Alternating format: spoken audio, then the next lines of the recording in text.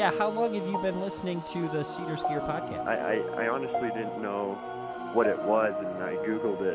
Hello, Ryan. This is Jessie Diggins. And I just thought it was really cool. He says, Petter, what do you think of my skate skiing now? You need to have the right information. Put your phones down, kids. Oh, hi. Is this the editorial department? Well, actually, not quite, lass. This guy Klugnet back there. A real Hickory High School story there for Great Britain. This is the best question I have had of all questions in 10 years. No, and if Ryan, you were for sure not listening, but if you were, I got your email. You're brilliant. This is like exactly, like right, you hit the nail on the head. He's won 24 of the last 26 that he's been in. No, I mean, I'm stoked that you thought that. And now up the uphill, he's got a hop and he goes. Pellegrino knows it is urgent and he goes after him. The mountains. Malbo looks like he's taking care of everything though. Could anyone possibly get by him at this point? Pellegrino is going. He's going to try for it. Pellegrino looks over at Pellegrino. I will get back to you, and I agree. Put your phones down. Put your phones down, kids.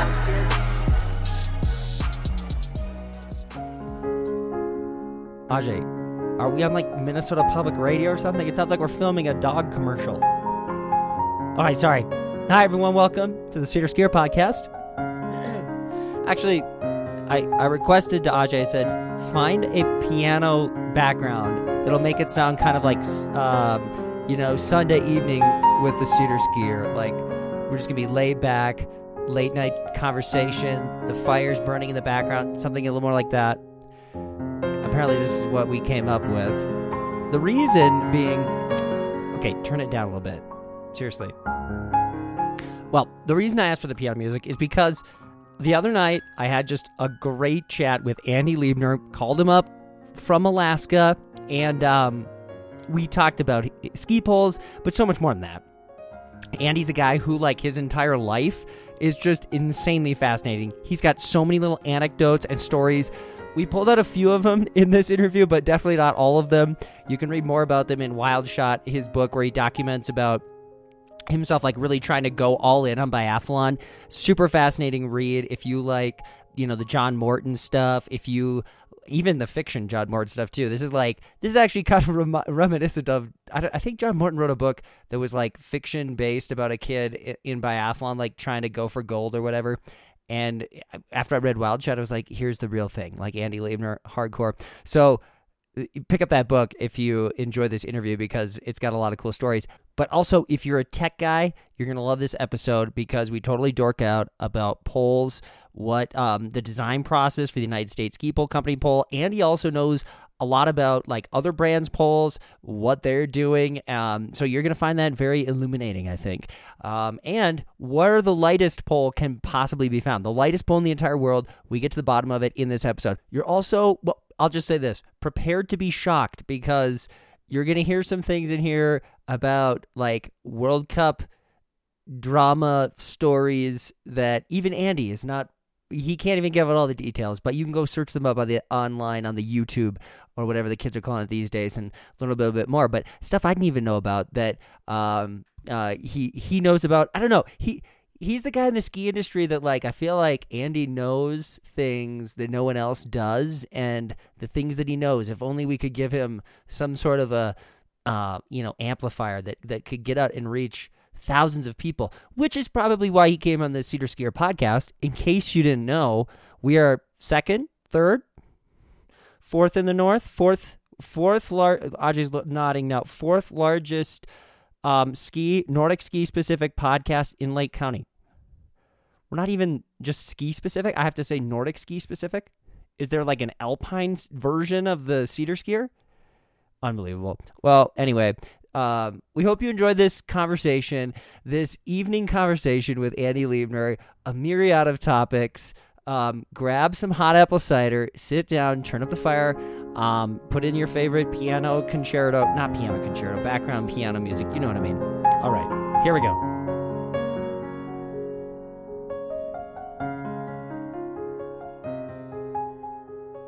So, hey, I'm super happy to have you finally as a guest. It's kind of crazy, actually. Like, you have such a cool story and so much wisdom and knowledge and topics to talk about. I can't believe this is the first time this is happening. So, yeah, well, thanks. I appreciate yeah, being on here and all that you're doing too. I've heard your podcast around with other people, and yeah, you've interviewed a lot of people in the industry. You've really got a name going for yourself. So congratulations too on that front. It's cool. And speaking of Alaska, I actually had someone send me a message recently, and they were wondering if I could acquire your race schedule. And I think they're nervous that you're quite fit, you're hanging around Alaska, and you're gonna enter some races and destroy everyone. This was basically the message that they sent. So, what? Yeah, they're like, is this Andrew Cassidy?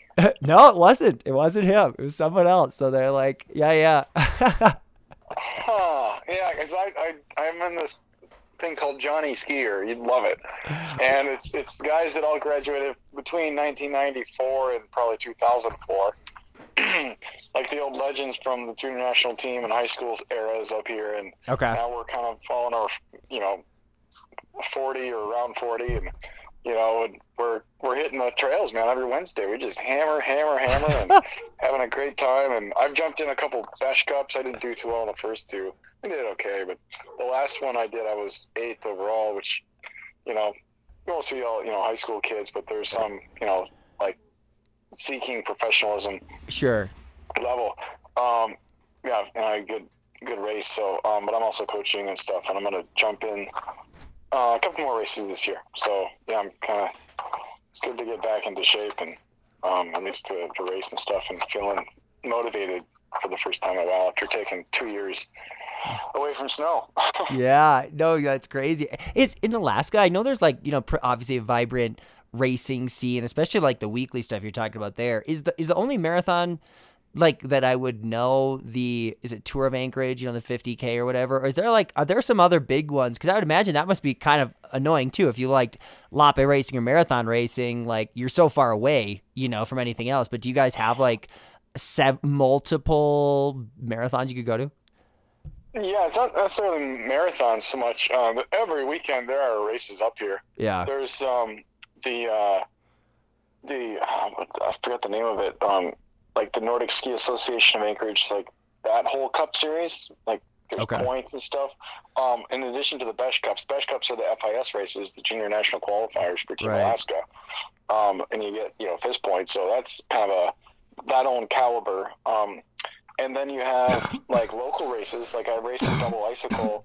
I won both races that I competed in, or icicle double it's called. And then there's, like high school races and stuff to watch, and like for citizens. I mean, there's 2 different race series going on up here right now. But are those mostly shorter, or do they have some longer stuff in those too? I think the longest in those are like around 30K. I'm going down to the Kenai Peninsula. It's my hometown because they're hosting a 40K. Oh. Yeah, the Tour of Salteshi they call it. Yeah, it's 40K, a 20K, and a 10K. Okay.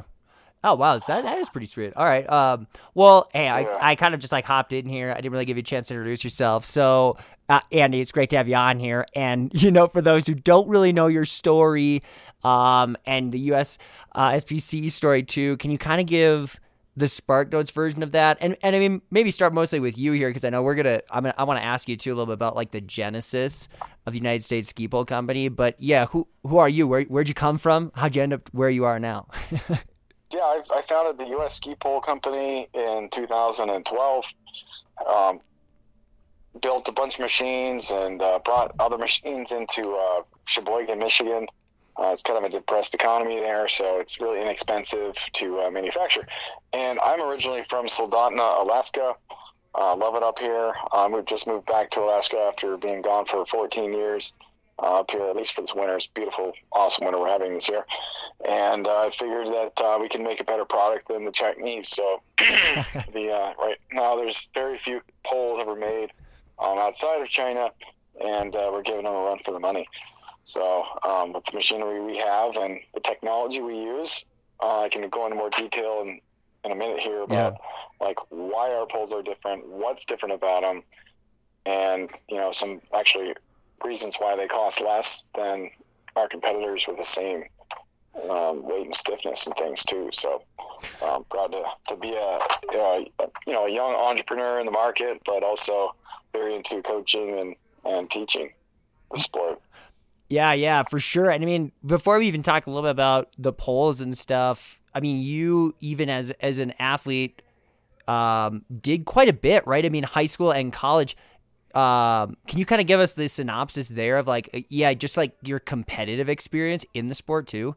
And actually, I should add the Marathon Loppet series, when that was like a big deal back in the early 2000s. You did a lot of damage there too, I guess. But like, what can you say about your ski racing background? And then, I want to ask you specifically about like maybe how that ended up being parlayed into, hey, we could be doing a good job making this product. But I know you've been a lot of places and seen a lot. So yeah, absolutely. Yeah, I've lived on multiple continents and been in the sport a long time. So starting out like any other high school skier, competing in high school and running and skiing. I was a state champion in cross country running. Actually, I did better in sports and that developed a little bit later, so I didn't really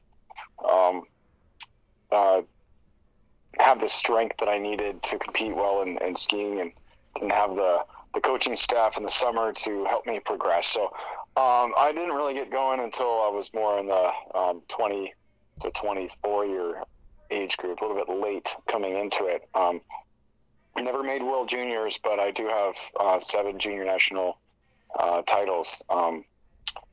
Medals, sorry. Okay. And I competed at University of Alaska Anchorage for 2 years, and then I did some biathlon. Let me back step. No worries. Yeah, it's all good. Yeah. So after high school, I joined the Coast Guard. I was kind of burned out of sport. I take sport really seriously. I just didn't think I could really perform to the level of expectation I wanted to, or other people I felt like were perceiving that I needed to perform to. And so I just needed a break. I need breaks. So I joined the Coast Guard, and then ended up getting stationed in Marquette, Michigan, and I was able to train with the NMU team on the side outside of work. So I still worked full time, but was able to keep my ski legs going, and that gave me a leg up when I got out 4 years later, and then went to the University of Alaska Anchorage, competed there for 2 years. We got picked up with U.S. Biathlon, and then ultimately cut off because of a knee surgery.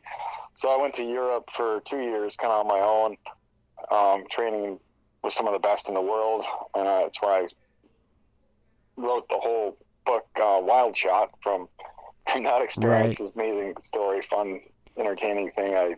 It turned from a blog into a book. And then it came back, skied the U.S. Marathon Series. It was more popular back then with points, and you had to do certain races in certain regions and things like that. So I was named the Endurance Skier of the Year, and the Distance Skier of the Year 2010. And then I went to Northern Michigan University in 2011. And then all the college races, I never got a third place. I was first and second in every race, and ended up winning the U.S. National College Cup, which ranked me as the #1 collegiate skier of that year in 2011. I earned 2 All-American titles at UAA, and I earned 2 more at Northern Michigan. Didn't graduate yet. I ended up leaving the team. I was going to come back to compete a year or so later, which ended up being 4 years later. I didn't compete, but I did graduate in the fall of 2015. But I started, in the meantime, the first Masters Nordic ski program in Jackson Hole, Wyoming. Oh. After I left, after I left Northern, I went to Jackson, just loved it. Hung out with Eric Wilbrecht all the time, and Adam Johnson, to name a few of the folks out there. Had a great time, and then got tied in with manufacturing. It's a long story on that one, but had a good deal on this carbon fiber pole making equipment, as well as adding more to make the real full pole with the injection molds and the design work and the patents involved and the website development and going to shows. And so I did that in Sheboygan, Michigan. That's where the factory's still at today. We just hit our 10-year anniversary in September 2022, going on 11 years now. And it's really growing into a new thing. You know, we've got a lot of customers that love our product, and we came out with an virtually unbreakable pole. It is really, really stiff, and it's still really, really light. Okay, wait. When you, I'm curious about this too. I want to hear about that. I know you've told me some about it, but when you, maybe I don't. Maybe this is in Wild Shot. First of all, that's an awesome book. For those of you out there, if you're a fan of like John Morton's stuff, which those were some of my first stories that I read and got me excited about Nordic skiing. And John Morton is a masterful writer, and he kind of makes you want to go out and train. When I read yours, I was like, it kind of had this feeling of just rawness to it, and it made you want to keep dreaming and believing, where that's how I would kind of, sell your book to someone else, is like, you want to read this because it's inspiring. Here's a guy who kind of like actually goes and drops it and chases the dream, sort of the once a runner in real life kind of thing. And there's just some great adventures, but yeah, I don't know. I'm kind of rambling there off on that. I did want to kind of come back and say, describe to me exactly how you like this carbon fiber pole, machine that you had. Is this like someone had it in their garage and then you were like, dude, I should start my own company. I could do this better than other people. Or was it like long coming, even when you were over in Europe traveling around, like, frustrated by some sort of technical component with poles and biathlon and stuff like that? Yeah, good question. I get that a lot. Why did I start this? How did this happen? Yeah. I didn't get a degree in any business stuff. I didn't get an engineering field, whatever. I've got a PE, coaching, and nutrition degree, and a master's in teaching now. So, long story short, I'm also an entrepreneur at heart and natural salesman, from selling ice cream at 5 years old on the street corner. So, I'm not afraid to knock on a door, ask somebody if they want something. Yeah. And I wheel and deal too. So I saw this, this deal for all this equipment. I knew what it can do. It was great value. And I was kind of plugged into the whole make it in America, and just right after the whole economy crashed and seeing Michigan dry up, I'm like, well, I'm not an auto manufacturer, but I can make a product within the skiing industry, which I know. Yeah. And, what's something that's not made in America or not even made in Europe? It's ski poles. So I said, we can do this. And I did the numbers, and yeah, we're totally competitive. We actually have a cheaper product and price against stuff that's coming in from China. Just they have the name brands and they can mark it up. I know how much that they're paying, and it's kind of a rip-off if you knew what I knew about the industry. So you get a good deal out of my polls. You can't say that and then not fill us in, or people come to the show. This is why we gotta uncover those things. Actually, yeah. Okay, one last backup thing. So when you got the equipment and you decided to launch the company, was there some like actual engineering you had to kind of do with like the equipment you had, where it's like, okay, I got to make ski poles, or was it actually like something designed to make ski poles and there wasn't as much tweaking to do? I guess I've never really asked you about that, like the real nitty gritty detail of that. Yeah, there is a lot of detail. And, looking back, if I knew it was this hard and it's going to be like, took 2 years to really make the first pole, re-engineering an entire factory, I probably never would have done it. Yeah. But after a point of no return, I had to continue. And so, yes, there's 29 steps to the process, not just, put material on one side and it comes out the other side of the machine. Like there's a lot of different points and jigs we had to make and customize this and doing all that. Like there's, I can't go into the detail about some of it's proprietary, but sure. It's similar to golf manufacturing.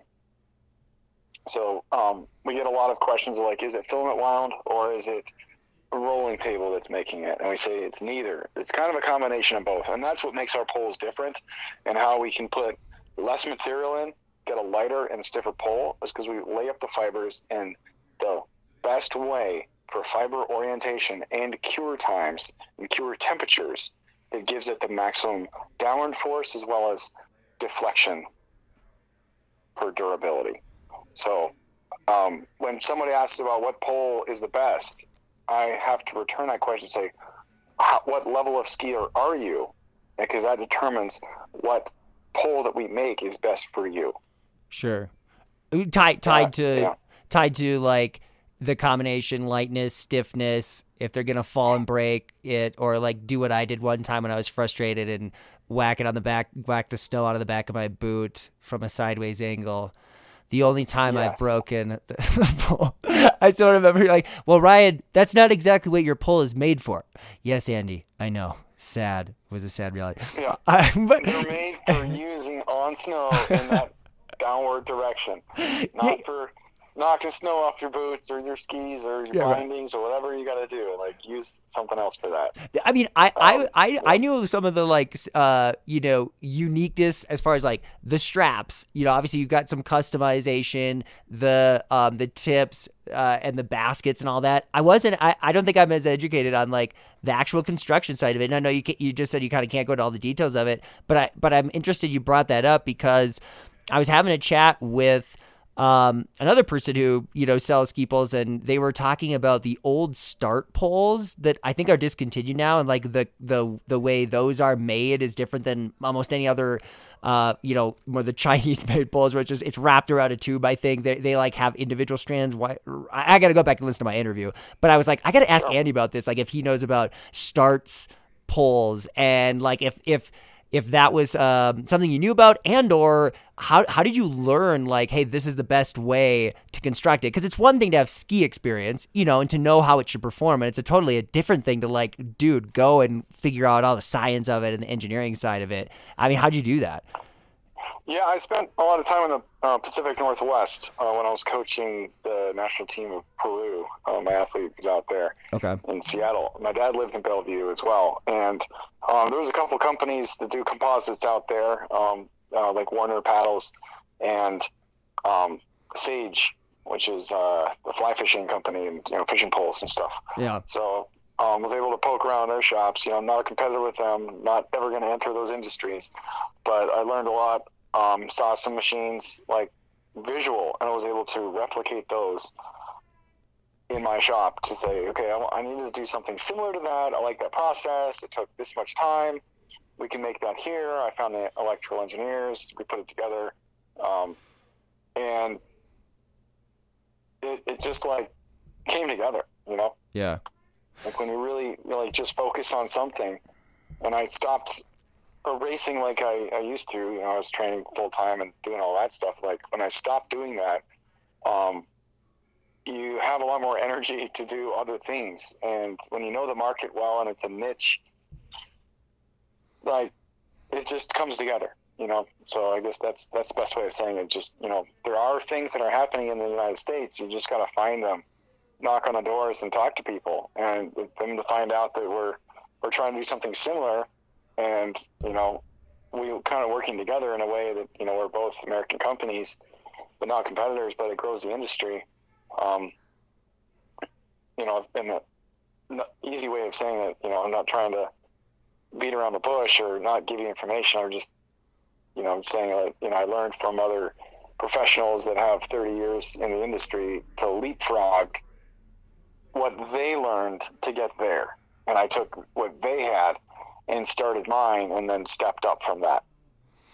Yeah, I mean, I feel like when you mention 2 years to make your first pole, is that yes? That's I feel like that's a whole podcast of itself, probably just from a life standpoint. I mean, right? The drive, the innovation, creativity, but then the persistence. I mean, it's one thing to have a dream and an idealistic mission, which those are things that your company would have as far as let's make this in America, let's do it better than other people. I love skiing. I love giving people that joy, giving them equipment that makes it do it. Okay, yeah, that's fine and dandy, but then it's like it comes down to brass tacks. It's not like you had someone who was like, "Hey Andy, here's $100 million. Let's make this work." It's like you had to go out there and scratch and claw, it sounds like. I mean, what's kind of like when you reflect on that, what are you most proud of, and what's kind of like the big takeaway from you, aside from the fact that you have your own company, obviously right now, but I don't know if that makes sense what I'm kind of asking. Yeah, and before I go into it, I was just going to mention, like, in my Wednesday night skis with the guys up here in Anchorage too, the guy in the group is like, oh yeah, I broke a pole some weeks ago, and you've never heard of my brand, but I was like, hey, I can fix that, and that started up the conversation of like, well, how do you fix poles? I'm like, well, I've fixed a lot of poles, and not my brand, just tons of other ones, and I kind of got into it, and I showed them a YouTube video that I have about fixing poles, and then they're like, well, how come you haven't said that you own the company now, or until now, because I've been coming to weeks and weeks and weeks. I'm like, people don't believe me. Yeah. Like, why would the owner of the U.S. Ski Pole Company be hanging out in Anchorage and skiing with a bunch of guys and, chit-chatting in the parking lot afterwards, and, I'm also a PE teacher, that just doesn't make sense. But I wear multiple hats, and, our machines make poles so fast and so efficient that we make all of our yearly production in a year. In a month. Yeah. In 1 month, we make everything we need for the year. And, it's not that we have such low volumes, but, this machinery used to produce 80% of the world's golf club supply for 20 years. Jeez. It made millions and millions of shafts. That's crazy. We could take over 100% of the U.S. and Canadian, so really the North American market, if we had the demand for it. Right. But since we don't, we can, at our leisure, just make them when we want to. And now it just comes down to we make them when I'm in town. And I'd rather do other stuff right now and run the business online like most companies do. Sure. So I don't even bother telling people that I'm a business owner because most of them don't believe me. Yeah. And I need to go in detail of trying to convince somebody. I own the thing. I did it for 10 years there. So, yeah, it's, something to be proud of. And I guess there's so many things, between our strap and our grip that's anti-chafing and, the thermal properties of that strap, the adjustability like no other company, and the shaft quality, the paint technology that nobody else has. We're doing all this custom stuff. You want your name on it, you want your face on it, we can do it, Yeah. The athlete I coached at the 2018 games is the only Olympian of all time to have his name, his face, his country flag, everything up and down that pole. We just took a little 2-inch stamp spot. That was all I'm asking for. Who was the one you had at the Olympics? Germán Madrazo from Mexico. Okay. I coached him in 13 months, qualified him to the Olympic Games. Wow, that's crazy. I was gonna ask you, I know you've got some exciting things going on and different athletes out there who are using your poles. What can you say about some of the people either on the World Cup stage or on national team stuff? Are there a few countries you're still really active with, or anything on that front that's kind of come about with you guys?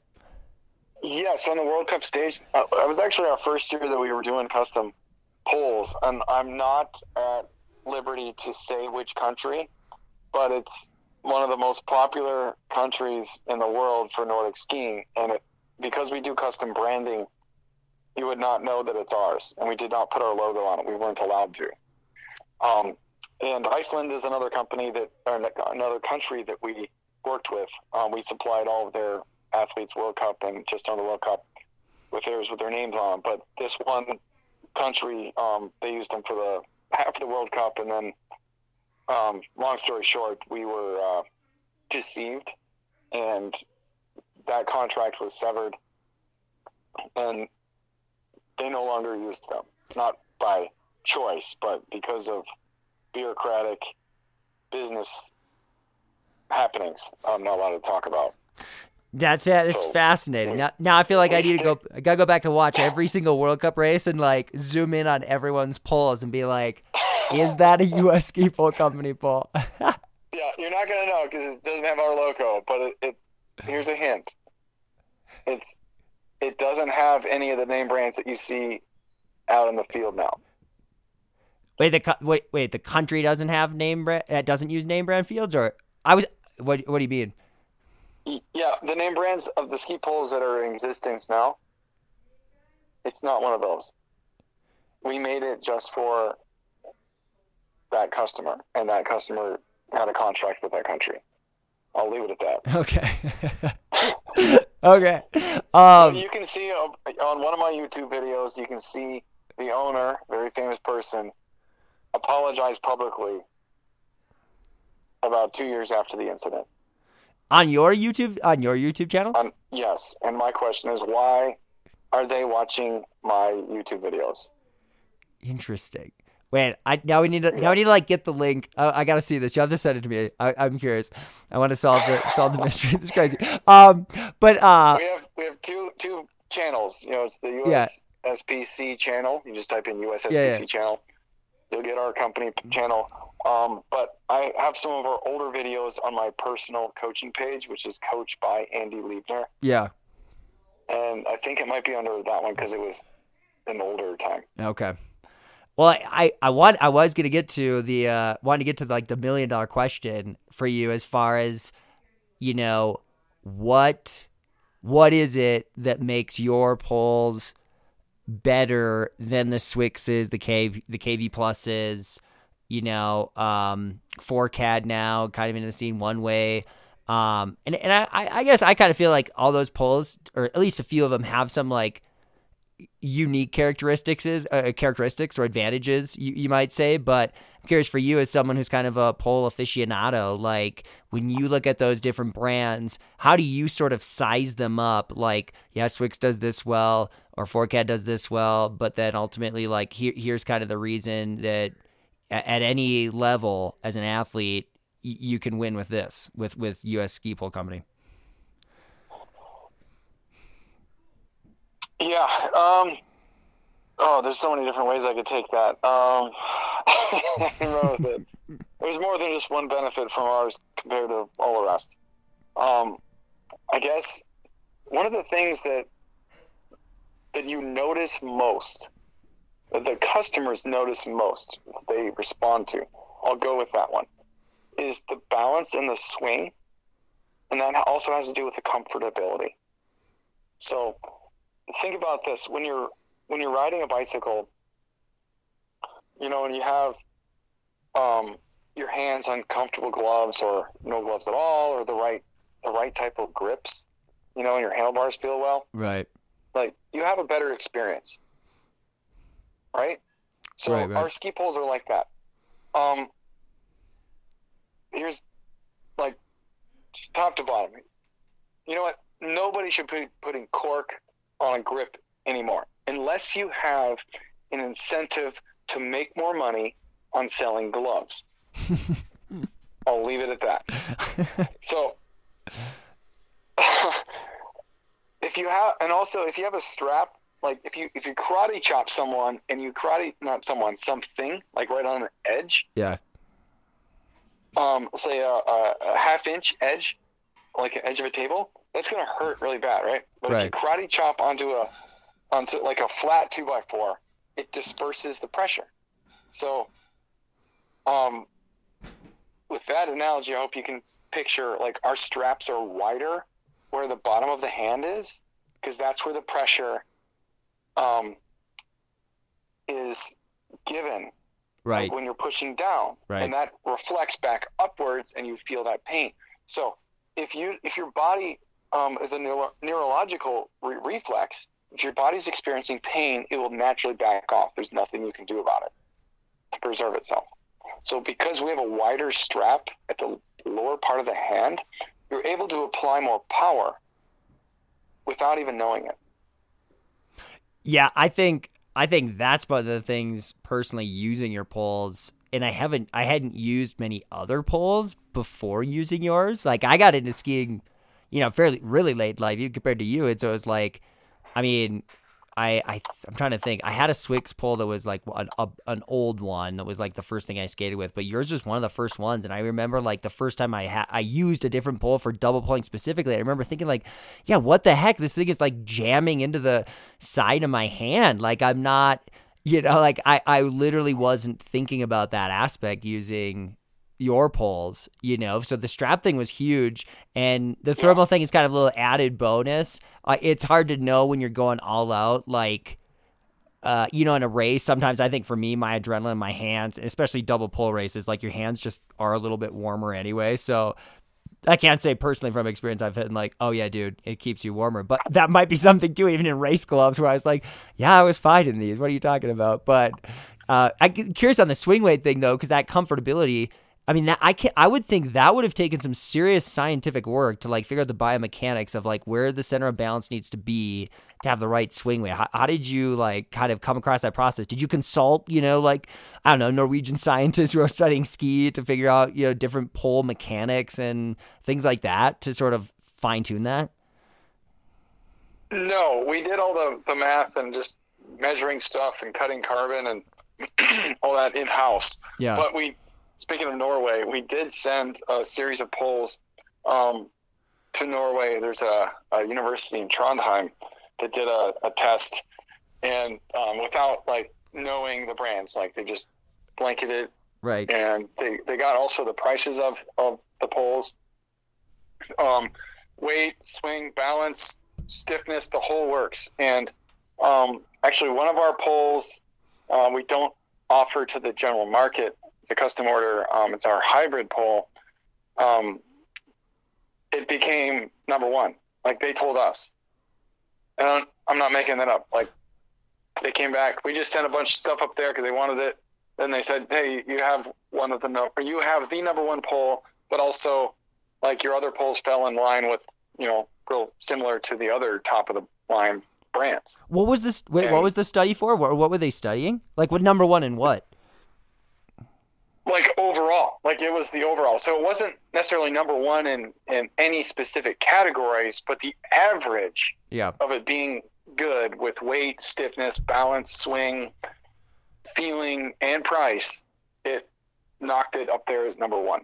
That was that was a hybrid pole though. Why don't you or like where does that fall in your line in terms of close to signature or like the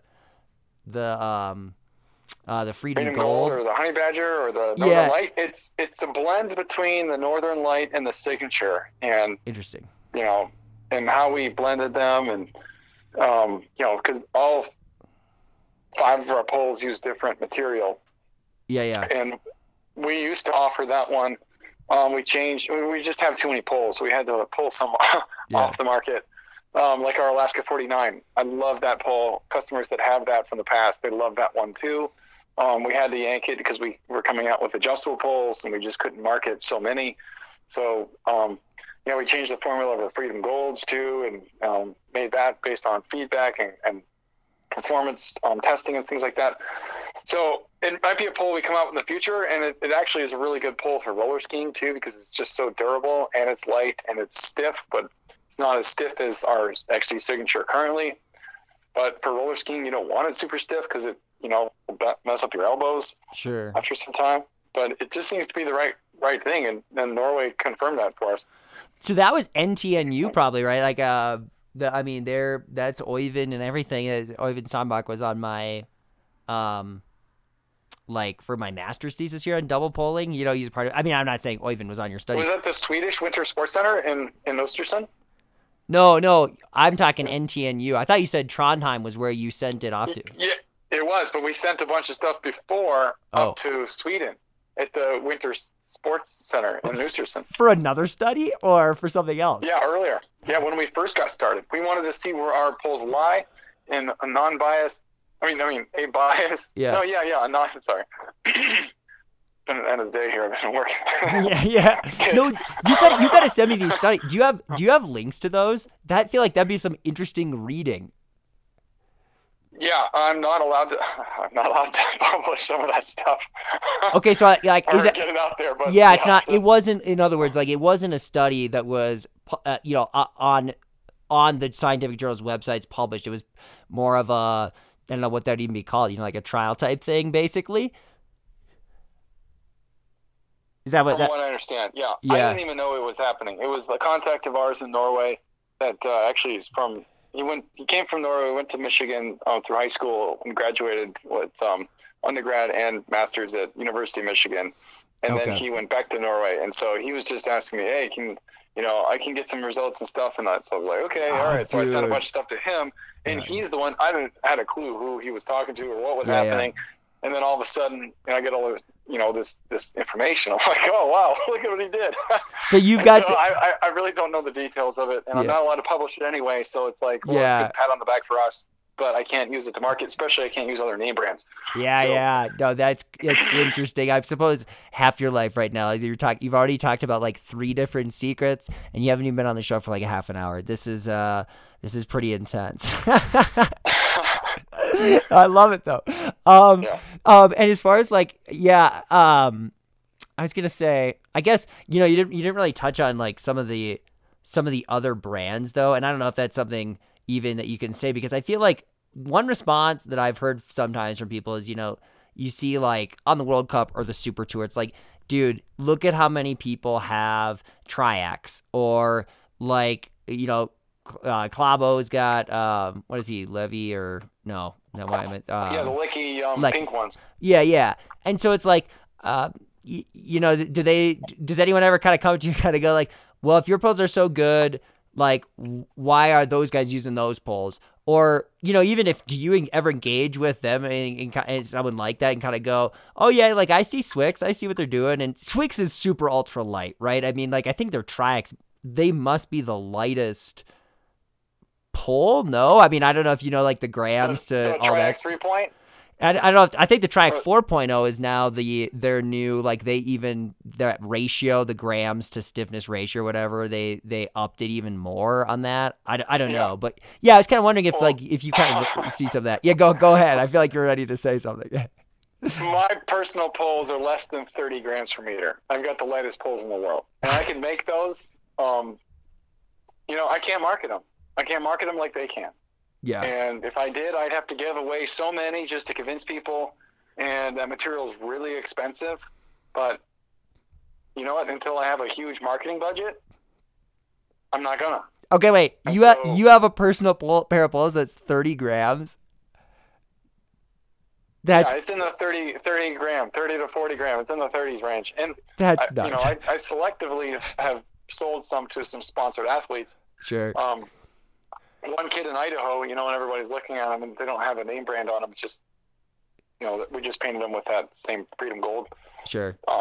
Gold logo, and they're like, "Where did you get these?" And these kids, he's a junior and stuff, and so they try to buy some, and they look on the website, and you can't get those. But like, yeah, we can make those. We got all the technology to do it, but I don't have the marketing budget to knock it off. So what I say, like when I tell people, is like, those companies that make a really big, really good thing that people really like when they hear about it. Yeah. But nobody really knows. Yeah. That's us. Like, we're those guys that make a really good product, but don't really market and advertise. And so when they do find about it, then people buy our stuff. And our customer retention is got to be like 98% at least. Because we rarely lose any customers, and we got raving reviews from the customers that we do have. And once they go back or try another brand, it just doesn't have the same feeling. Yeah. And so I was told people, when people have told me, like, hey, if you ever, stop doing this, then let me know, because I want to buy 5 pairs to stock up for life. Yeah, that's like my brother with running shoes. He's got a Saucony that doesn't hurt his Achilles. Yeah, dude, that's crazy. That's awesome. I'm fascinated now. I wanted to follow up. I'd ask you no, sorry, I apologize if you get all these random like calls and emails like, I want a custom 30 gram. I want a custom 30 gram. But like, are those poles that you have, can you make them that light, but also the same stiffness as the signature? Cause I don't know. I don't understand how that works totally, but like, I thought the lighter you make it, if you go incredibly stiff with that vertical force impulse, where it's going to be super stiff, then you are sacrificing some of the like durability to it. But yeah, does your technology go, oh yeah, hey man, we can make the lightest and stiffest pole ever. It's going to be, you better watch out, like don't set that in the car. Make sure you put it in a nice pole case. But is that the case? Is that how that works? Like, that is how it works, and that's why a lot of those lighter poles end up broken. Yeah. And things, and even those brands you're talking about, they'll snap like a twig. Yeah, it's for real. And I've seen, like Simi Hamilton is a guy that I watched in Sochi, right there in the stadium, break his pole just by normal use. Wasn't kicking it on, hitting it on the bottom of his boot or ski or anything. He was just using it normally, and it just blew out. And guys are so big now and so strong that they need to use a pole that's designed and made for the level and power transfer that they're getting and they're competing in. So they look at track and field. Do you think that like all athletes would do fine with just one type of spike? Like a throwing spike or a jumping spike or sprinting spike or a distance spike or, mid-distance spike? No, they make spikes for all different events. So why are we making, well, not us, because we don't make poles like that anymore. All the other brands are making this like nice, lightweight, balanced pole for classic style, but there's this thing called sprint racing now, mass starts, and all these other things that are coming into play that didn't used to be there, but they're still chasing after that original goal of like lightest, stiffest, thing like that. Sometimes you need a stiffer pole and put a little bit of extra weight on it. Is not going to make a difference if you're that much stronger and you're worried about your poles breaking, or that your strap isn't even wide enough that your body's not able to put the power down because it's going to naturally back off, like I talked about earlier with the neurological reflexes in the brain. Yeah. So that's where our honey badger came out. I was inspired by that and by watching Simi break his pole in the middle of the Olympic sprint, as well as talking to one athlete. I'm not allowed to name his name. He was one of the best in the world at the time, and he wanted something bigger and stronger, and that's where we developed it. And after negotiating stuff with his name brand, it didn't work out, and so we renamed it the Honey Badger. Is this oh my gosh. That's what, I'm gonna get so many emails. Right, you need to figure out. I want the names of that. That was the best, Andy. You got so many stories. What was I gonna say? Yeah, hey, talk a little bit about the new pole you've got coming. What makes it great? What makes it special? I guess and like who's it kind of for? Yeah, the XC Signature Extra Strong is our newly released pole. We just allowed it to be public this year. We've sold them in the past for custom orders, people that seem to fall a lot, break a lot of poles. That solved that problem. And we've gotten more and more inquiries for that, just of word of mouth of people that have those poles, that we decided, you know what, this is enough interest. Let's actually launch that pole model and give it a name. So we have the Extra Strong XC Signature. Our XC Signature has always been our number one seller. So what we did is we took that formula and then added a little bit more material in the direction for more deflection. Okay. So it's going to give it, it's just a tad heavier, but you don't have to worry anymore in a mass start about people kicking your pole or you falling down in the Berkey and being without a pole for a while until you get to a feed station and get some, pole that you aren't going to trust, or like some thing that you really didn't want to have in the first place. So that's the peace of mind that you get, and that's what that pole is. It has the same features with the grips and the tops and the tips. So I don't know what else to say about it outside. It's just a little bit beefier, and that's something that no other company's ever come out with. Is just a more robust, high-end race pole. Yeah, and I mean, I use the Signature, and when I've kind of had friends test out my poles before too, I think the closest comparison for those of you who are out there who are wondering how that one comes, to me, I kind of feel like it's got a stiffness like the Triac, but it's like you said, it's a little more peace of mind. It's it is a little heavier, but it's that peace of mind thing where it's not heavy enough where you would go, man, I'm really losing something here. I feel like that's how I'd kind of describe that Signature. It's it's a college level, pro level pole. And so is the Extra Strong kind of you maybe won't even notice the weight thing, or is it kind of one of those things like, oh no, it's a little bit more, but again, kind of more if you're leaning more towards that durability aspect versus weight aspect, that's kind of the pull for you? Yes. Yeah. You might notice it a little more. If you're a really, really big guy, you won't notice it. Sure. And if you're a really big guy, this is the pull for you. And then if you're really, really tall, like Alex McDonald's, the guy that we sponsor, he's in Canada, he's 6'11". Oh, geez. Yeah, he has to use our poles, because the industry used to make them up to 180 centimeters. Okay. And since COVID, they've only made them up to 175. Oh, geez. Yeah, that's not tall enough for someone like that, for sure. And we've got the tooling to make those honey badgers up to 210 centimeters. I was just going to ask you. I was like, the second you said this, I was like, what's the craziest pole you've ever made? Yeah, and it's the longest pole in the world, too. That thing is a beast of a pole. That's why we call it the honey badger. If you ever watch that, crazy honey badger video on YouTube, that's what we named it after, because it is a 13 millimeter tip at the bottom. And anytime you get longer, you also need to increase the girth, the diameter. Yeah. And so increasing that gives it the better balance. So those taller skiers aren't using a noodle, because if you keep a 10 millimeter tip, the super long pole, it's just a noodle, no matter what level pole it is. So we balance that right. So we've got the real tall guys using those, and it works great as a sprint pole too, because it just really doesn't flex a whole lot. That extra 3 millimeters makes a big difference. And I know that Matsu's comes out, or has the race pole has 11 millimeter, because they figured out too, you get a bigger circumference, it just stiffens up.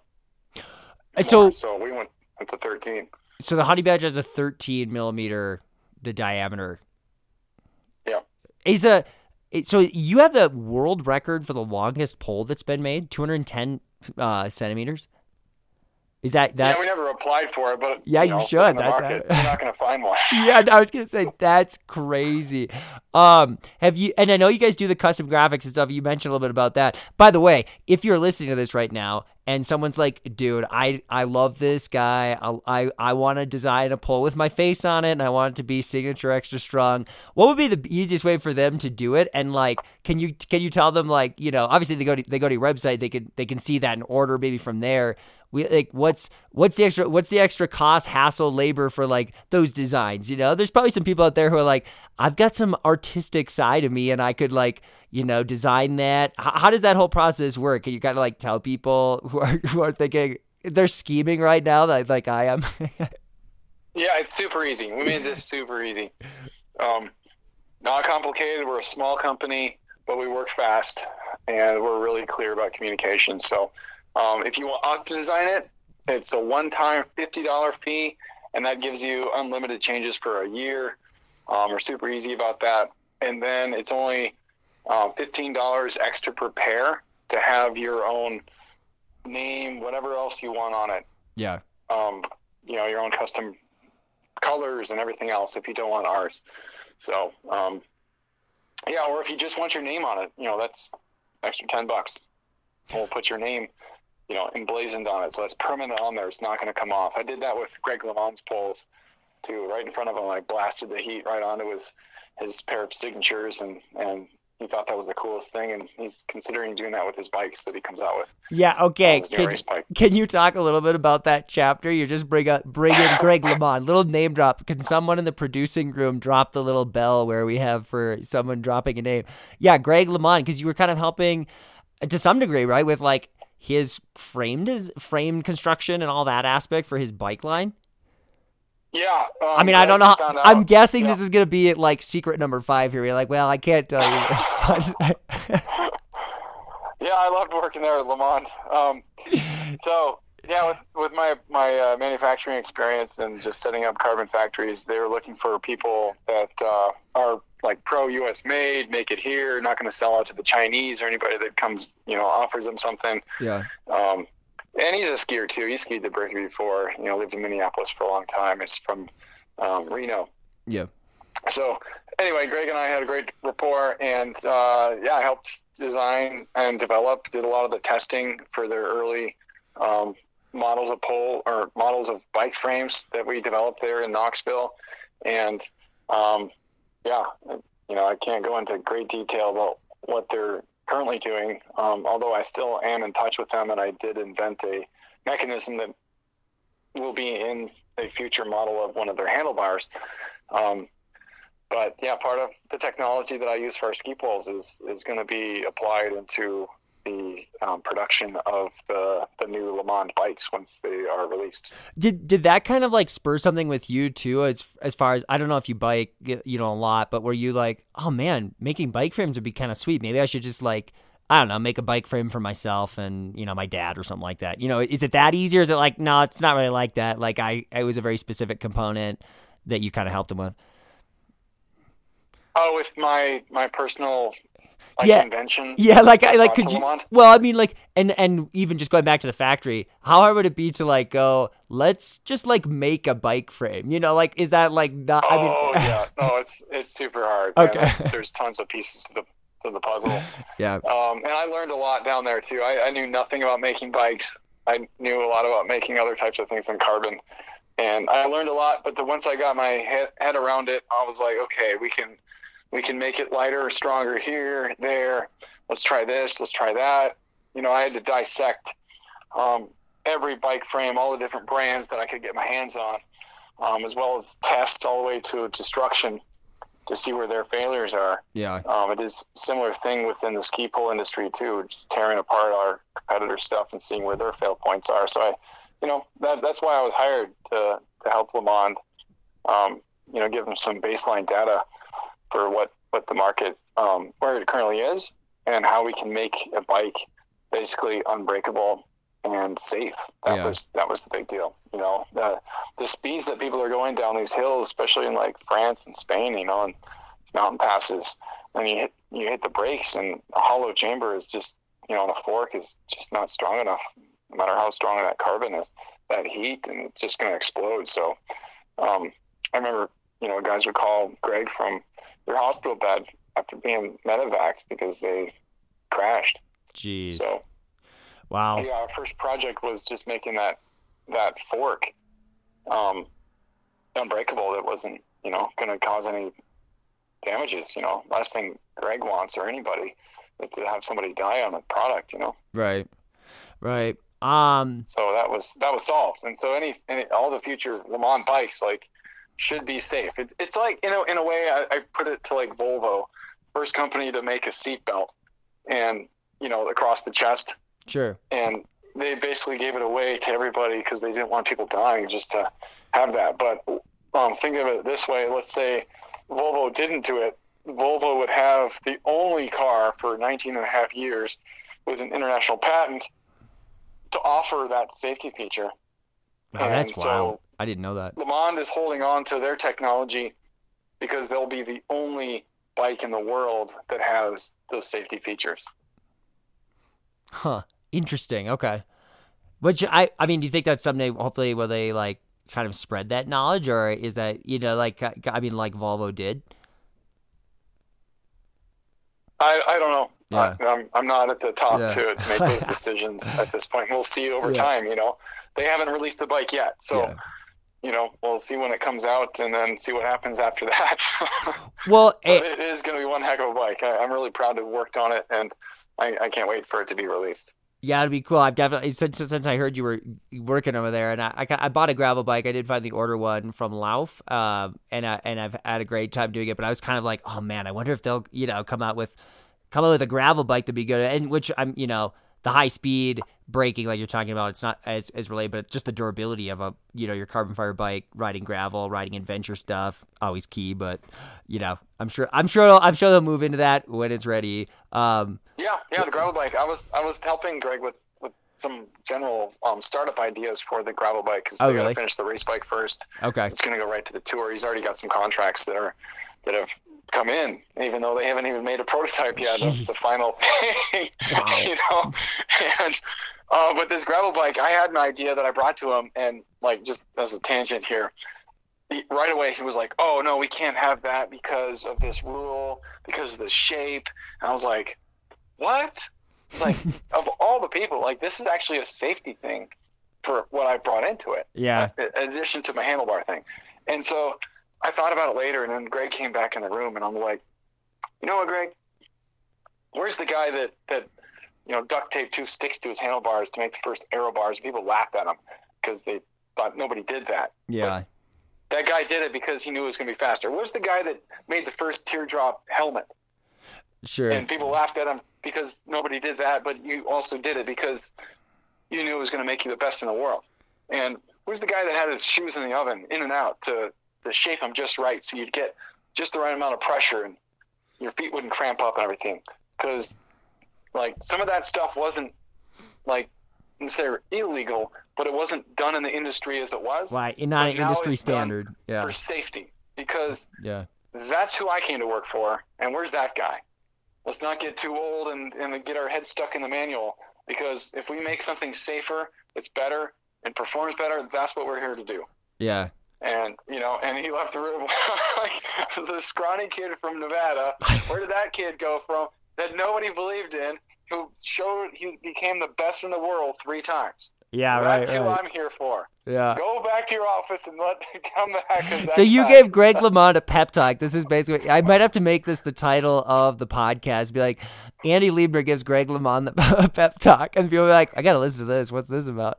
Well, you got to listen all the way to the end. And that earned an invitation to his house. So. There you go. That's so cool. Out. We went roller skiing and used my poles. And yeah, we had a good time.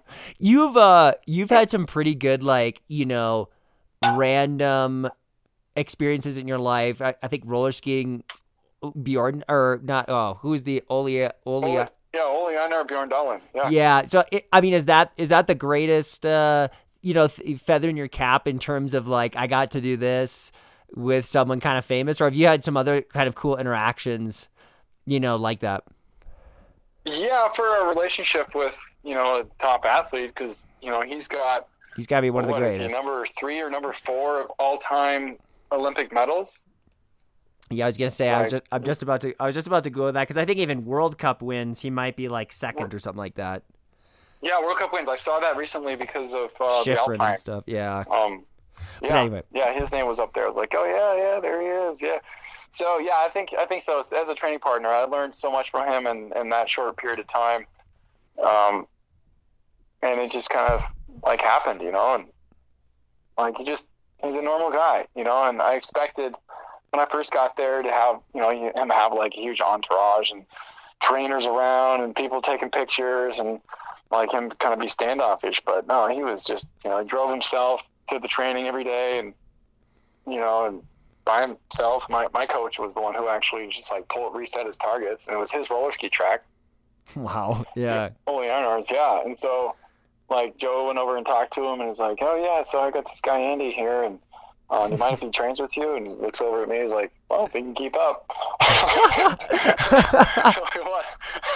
I was gonna keep up.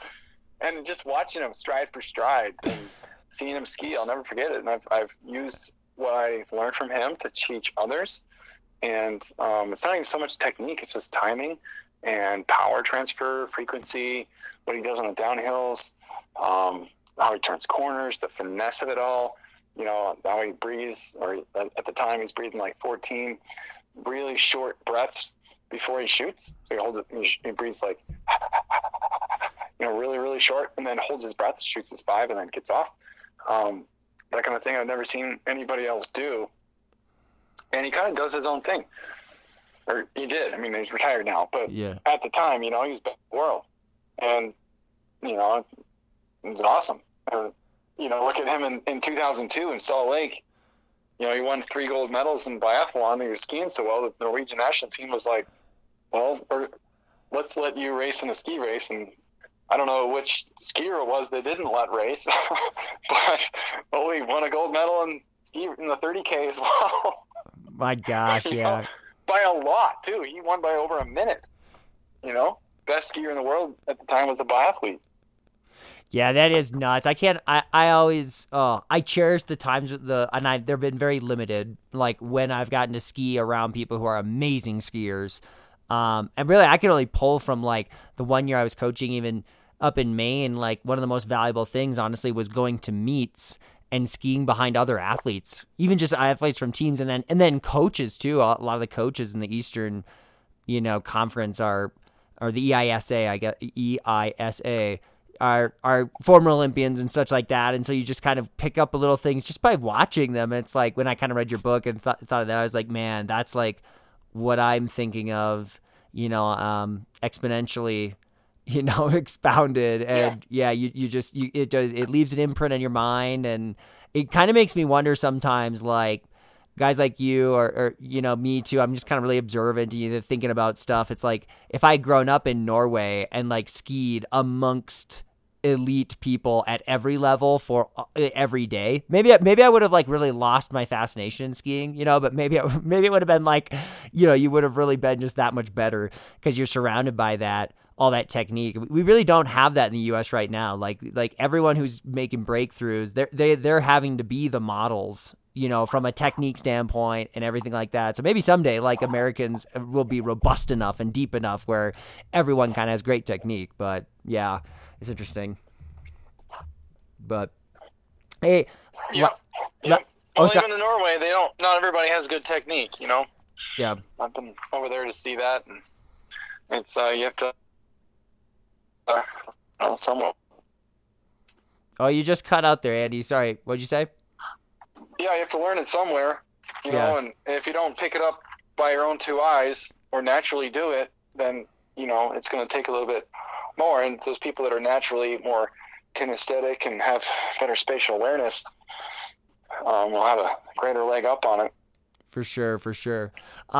Hey, I so appreciate the time that you've given me, and I wanted to kind of like, maybe, I don't know if this is a good set-off question or not, but like, kind of wrapping things up and going back to, your company and just even like your career and all the aspirations, the adventures you've had. We haven't even scratched the surface. I mean, I know you could regale us in like a gazillion different stories and anecdotes and things. And you should pick up his book, Wild Shot. It's really good. You could order that from the website too, that he has at usskipolecompany.com. I think I said that right?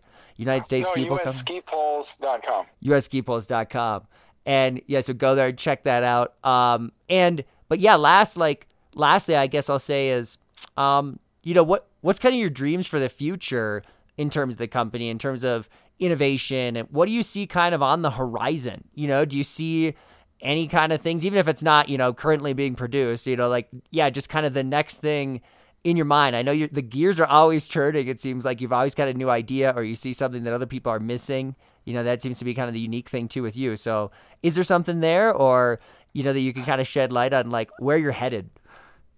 Yes. I've attracted a company, a very powerful company in Europe that's involved with the roller skis. So they currently produce 80% of the world's roller ski wheels supply.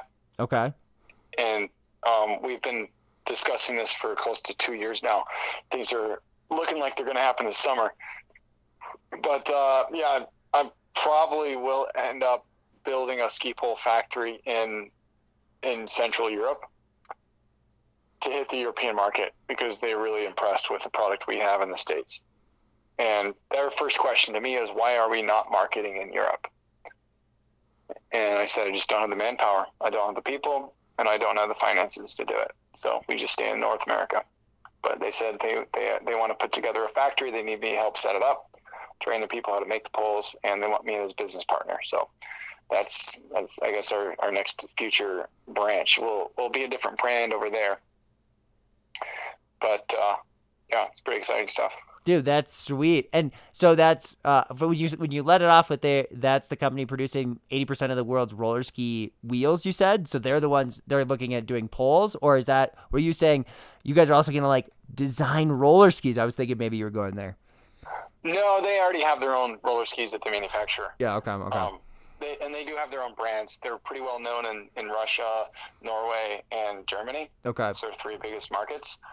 They don't import into the U.S., so something of a partnership. We would then distribute their brand in the U.S. through our distribution network and our facility there in Michigan with their ski pole factory. So it's like a good partnership, and they've come to us. So wow, that is sweet. So expanding, and they're gonna have poles, but they won't. Will they actually not be, or they won't say United States Ski Pole Company on them, or it'll be like correct? Yeah. Okay. Can't disclose what the name brand's going to be at this point because the roller ski is going to match. Yeah, there'll be a new brand emerging into the market. Oh, that's sweet. But like same construction. I mean, like when you say that too, like, will it be for someone who's got one? They'll just go, oh yeah, that's my, the straps, everything is all the same, or it'll be tweaked a little bit. I've actually got some of the Le Mans employees or past employees like me that were there and left, and then working on some of the CAD, and we've re-engineered the quick release grip strap system, which will be really, really favorable towards biathlon and just getting out of the thing. So it's using the nice features of our current strap, but in a quick release, as well as our good anti-chafing grips. Wait, quick release, like the snap thing? Yeah. I had someone come up and ask me if you guys were going to do that. Yeah. Are you going to do that to the North American side too? Sorry, now I'm like adding on questions. I said it was going to be the last thing. Yeah, in the future. Yeah, right now it's got to be done in Europe, and then it'll come back to the U.S. if it all goes through. But I'm only one person. Yeah. I'm relying on other people to do their share, and I give it green lights, but other people put brakes on stuff. So. Wow, that's cool. Well, as long as I don't find out that the European U.S. ski pole company pole is like somehow better than what now I think I need my next SederSkier.com pole to be one of these like the freakish ones that's ultra light and ultra stiff, and I need to I'll carry it in like its special own individual case. It's worth it, like that would be the tightest thing ever. Oh my gosh. But anyway, Andy, it's been a pleasure. And any other thoughts? Something I should have asked you and didn't, or something we didn't get in touch on that you'd like to, or final words? Oh crap, my fire is gonna turn on here and make a weird noise. Well, anyway, maybe it won't. Yeah, fire it will. Okay. Yeah, like main thing. I'm a U.S. guy. I've developed this stuff. Appreciate the business support and whatnot. But we're also the only U.S. option, and we guarantee delivery. Yeah, that's a big deal right now with China backed up with COVID and everything else. Like supporting like real American workers to help our economy. That was our main goal when we first started this thing. So it's still been our big mission, helping U.S. workers keep their homes and feeding their families. Yeah, it's pretty sweet. And yeah, I totally forgot. I think I called you when I wrote one of my first stories for the Vail Daily, back when it was like, yeah, the pandemic's around and everything's locked up. Like, hey, Andy, how's it going for you manufacturing poles? And it's too bad. Like, I don't think you replied to my email in quickly enough where I had my story went to press or whatever, but it was hilarious because you were like, dude, nothing's happening. We're still just pumping it out like normal. It's made in America. And I thought that was so funny. It's like LA's, the port's backed up forever. People can't get their like Shimano components to their bike. Andy's just doing work. It was great. Yeah. But anyway. Yeah. Well, at the time, I think I just moved to Hawaii. I was doing a lot more coaching online, so we weren't doing it advertising and just everything. It's actually been pretty normal, like consistent over the last 4 years. It's like the pandemic doesn't really show much influx or deterioration of our sales or growth. It just kind of stayed the same. Yeah, it's pretty cool. Well, hey, and I appreciate it, and I better get going. It's getting late. Not quite as late for you. It's a one-time Alaska time's probably paying off. Poor Andrew doing the broadcasts in the middle of the night.